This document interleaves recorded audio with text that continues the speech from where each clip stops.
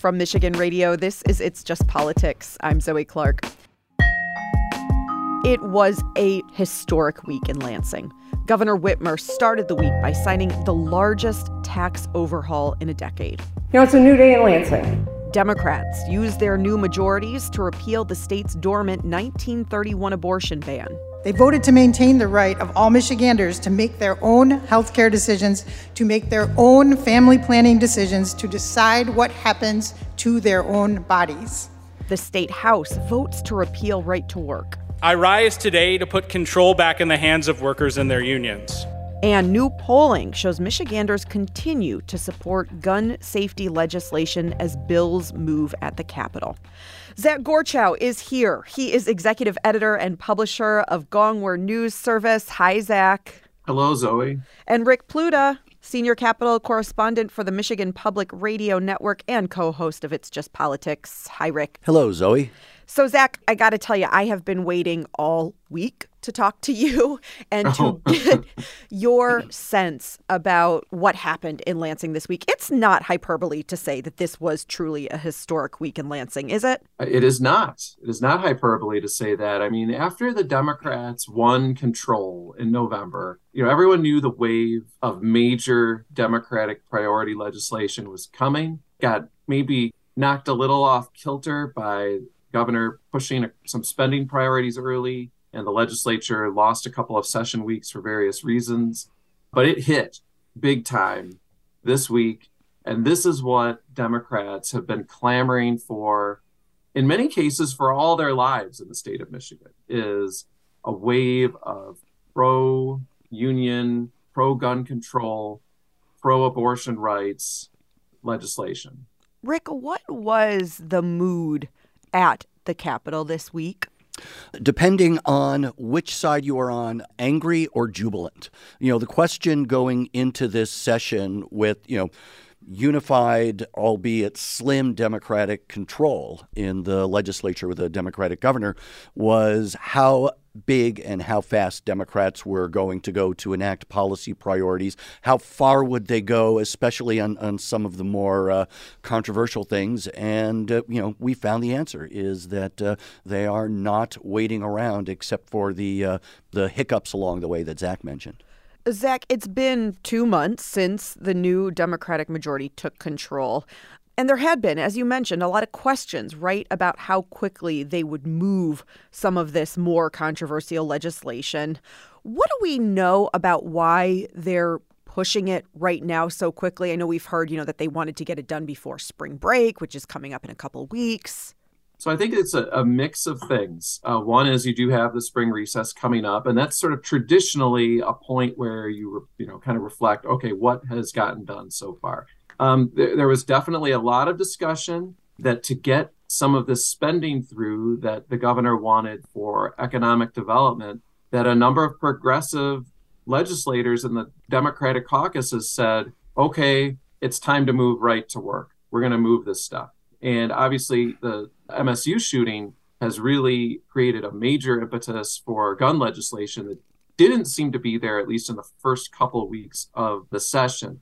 So you also have the fact that these are one-seat majorities for the Democrats in both houses. And the House Democrats have been very open about the fact they're going to be missing some people, at least next week. And, for the Republicans have made it clear, unless all 56 Democrats are voting for something, they're not coming on, they're not going to do the Democrats any favors. So all those things combined, it seemed, created this atmosphere where it was like, we need to move. I mean, really, if you looked at it a week ago, you would kind of wondered, where is the Democratic legislation? It sort of was stuck in neutral. They had spent almost all their time working on economic development funding. It had split the Democrats in some ways. And I don't know that it was really the first 2 months that they would have envisioned. But boy, they sure made up for it here this week. As Zach mentioned, these are slim majorities. People are going to be missing, and it's a great time for the Democrats to be in control of the calendar because they're going to be short some members. Zach, how are Republicans who are in the minority for the first time in years and years and years reacting? Well, it's difficult when the shoe is on the other foot. and they're struggling with it because the Democrats are running a railroad in a lot of ways right now. They are racing a lot of bills through. In some cases, not all cases, they have not bothered to put bills through the committee process. In other cases, which we saw this week, they are having bills go through committee and the floor of the House or Senate in the same day, which is not generally typical. It's not unheard of by any means, but it's not your typical process. So the Republicans are saying, well, this is outrageous. But, I think the Democrats would say pot, meet, kettle. We're just doing what you taught us to do all those years. Of course, you could look back and say, well, the Democrats are being hypocritical. And I guess I would say, welcome to politics. Hypocrisy is like the daily currency of politics. And the Democrats, I think, realize, they've been elected to move some of these major priorities.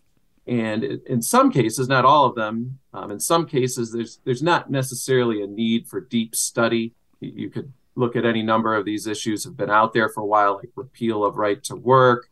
There's probably not a lot that a prolonged committee process is going to resolve, unlike other issues. So until other bills start working their way up through the committees, the Democrats seem intent on moving very quickly.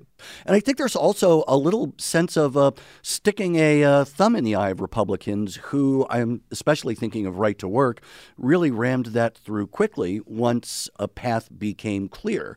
And, when this came up, we were sort of all preparing to see whether or not we were going to see the same drama and sound and fury that surrounded the legislature's approval of the right to work law.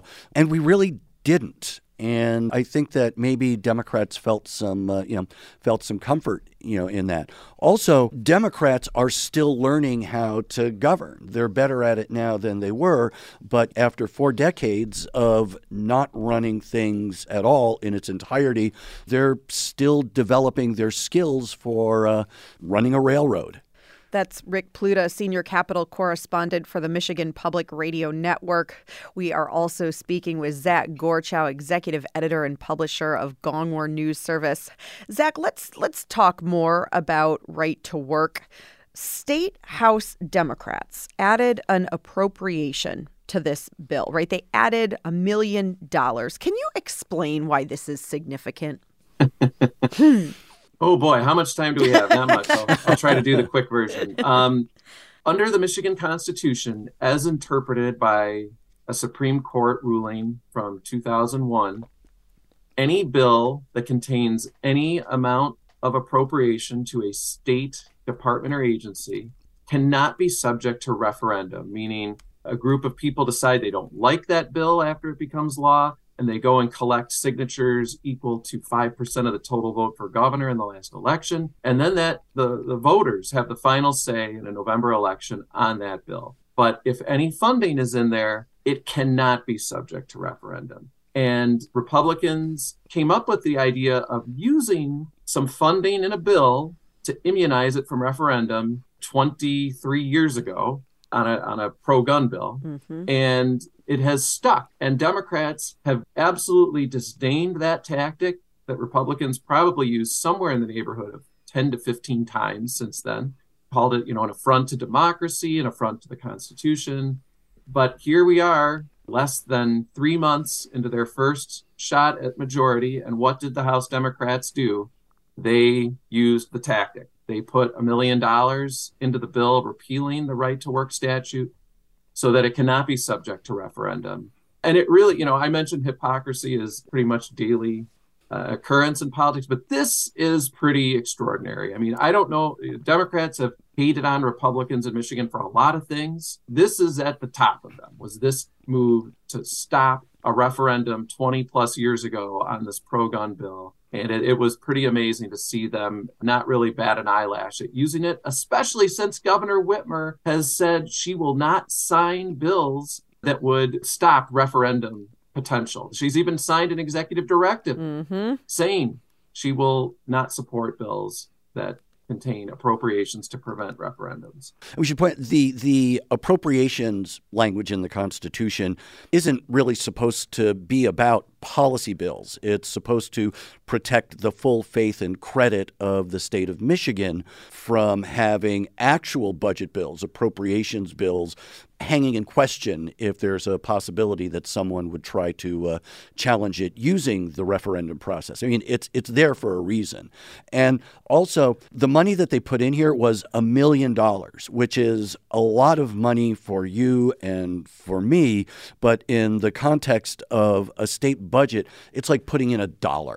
Just to make sure that it's inoculated from the threat of a referendum. And the money doesn't actually have to be spent. An appropriation is not a mandate to spend, that it can be sitting there.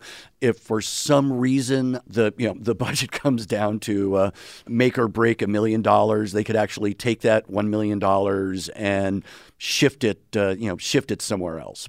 Zach, you reported this week that there are already conversations among folks who are very unhappy about this repeal, about putting together a ballot campaign, a constitutional amendment. Tell us more. Right. So a lot of what appear to be big Republican funders, particularly from the west side of the state, who are strongly supportive of the right to work statutes and really helped muscle through and make sure the right to work legislation passed more than 10 years ago, are talking about pursuing the petition signatures necessary for a constitutional amendment enshrining the right of a worker not to join their union or to not pay a non-member fee into the Michigan Constitution. And this is something the legislature cannot stop. They're probably going to need somewhere in the neighborhood of 600,000 signatures to do it, which is a lot of signatures, but can be done. They haven't decided whether to go forward, but it would really, I think they feel the polling is on their side. Workers should be able to make that choice. The unions and Democrats would disagree, but that's their feeling. The other thing I think the supporters of this feel is it's a no-lose proposition, that they put it up there. They've already lost in statute, so why not try this? And you force the unions to spend 10, 20, 30 million, maybe more, to try to defeat it, instead of spending that money on other campaigns and causes. The unions pursued a collective bargaining proposal of their own in 2012, and I believe they and the opponents to that spent somewhere in the neighborhood of 50 million combined. That might be cheap compared to what this battle will cost. We should also point out that we've talked about this before, but this could be sort of that parallel track to help Republicans organize, fundraise, and drive turnout. The Michigan Republican Party apparatus right now is in a shambles. With the leadership of Christina Karamo, a lot of funders are heading for the hills, that organizationally they're really, really challenged. This is something that could bring the business community on board to donate, but also bring them back into the fold. That, like Zach said, it's really a win-win. That while Democrats and unions might be spending money that could be better spent elsewhere, there's probably not a better place for Republicans to spend their money other than on something like this. That's Rick Pluta, senior Capitol correspondent for the Michigan Public Radio Network, and Zach Gorchow, executive editor and publisher of Gongwer News Service. So happy to talk with both of you and get your insights this week on what a week it was in Lansing. Thanks, you guys. Thanks. Good to be here. It was quite a week. The Michigan House approved gun safety bills this week that include a requirement for universal background checks on gun sales. There was also movement on gun bills in state Senate committees. Rich Schuba is founder of Glenn Gariff Group.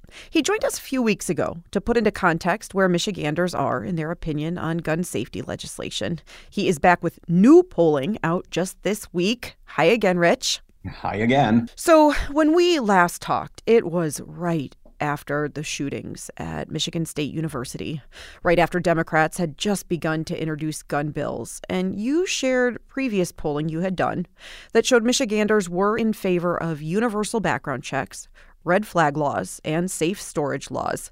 Let's first start with these three policy proposals. Where do Michiganders stand now in your latest polling? Actually, they haven't shifted. Nothing's different. We've got 88% supporting background checks, 75% on red flag laws, and 80% on safe storage. What's interesting here is voters in households with guns support all three by large margins. And we asked voters, how important or not important was it that the legislature passed these bills? 80% of voters say it's important. And 2/3 of them think it will make the state safer. But one of the interesting things we asked was on background checks. If an elected official votes against background checks, are you more or less likely to vote for that official? 2/3 of voters said they are more likely to vote against that official. So there's some real power behind these issues now. You also asked voters about new policy, including a waiting period for buying firearms. What did you find? Well, what we found was voters are saying, don't stop at those three bills. They found 75% support a 14-day waiting period to take possession of a gun. They found 74% of voters support increasing the purchase age from 18 to 21 for guns that aren't used for hunting or agricultural purposes. And interestingly, 73% of voters support banning 3D ghost guns that don't have serial numbers or can kind of evade metal detectors. And I think voters are saying there's no one answer here. And they're open to putting up some basic checkpoints to make sure that guns aren't getting into the wrong hands. They're not saying ban guns. They just want to make sure they're not getting into the wrong hands. Rich, it's been decades since you've worked in politics, but I'm curious, if you were to advise current sitting lawmakers, what would you say? What I tell them is, I would be the first to admit that in past years, past decades, these gun issues did not move voters. The world has shifted on them, and I think they have to remember that. I passed a high school the other day that was having a lockdown drill. That never happened 15, 20 years ago. That happens regularly now. This threat has moved from an existential threat that was virtue signaling by both parties, in years past, to a real, authentic threat that has moved into families' households. And that's why this issue is taking on such resonance with the voters, because it's real and they're threatened by this now and they want some action. That's Rich Sciubba. He is founder of Glenn Gariff Group. Rich, thank you always so much for your time. Good to be here. And our digital team at Michigan Radio has put together a gun legislation tracker. It will keep you up to date on where gun safety legislation stands in both chambers of the legislature. We'll link to it on the It's Just Politics page at michiganradio.org.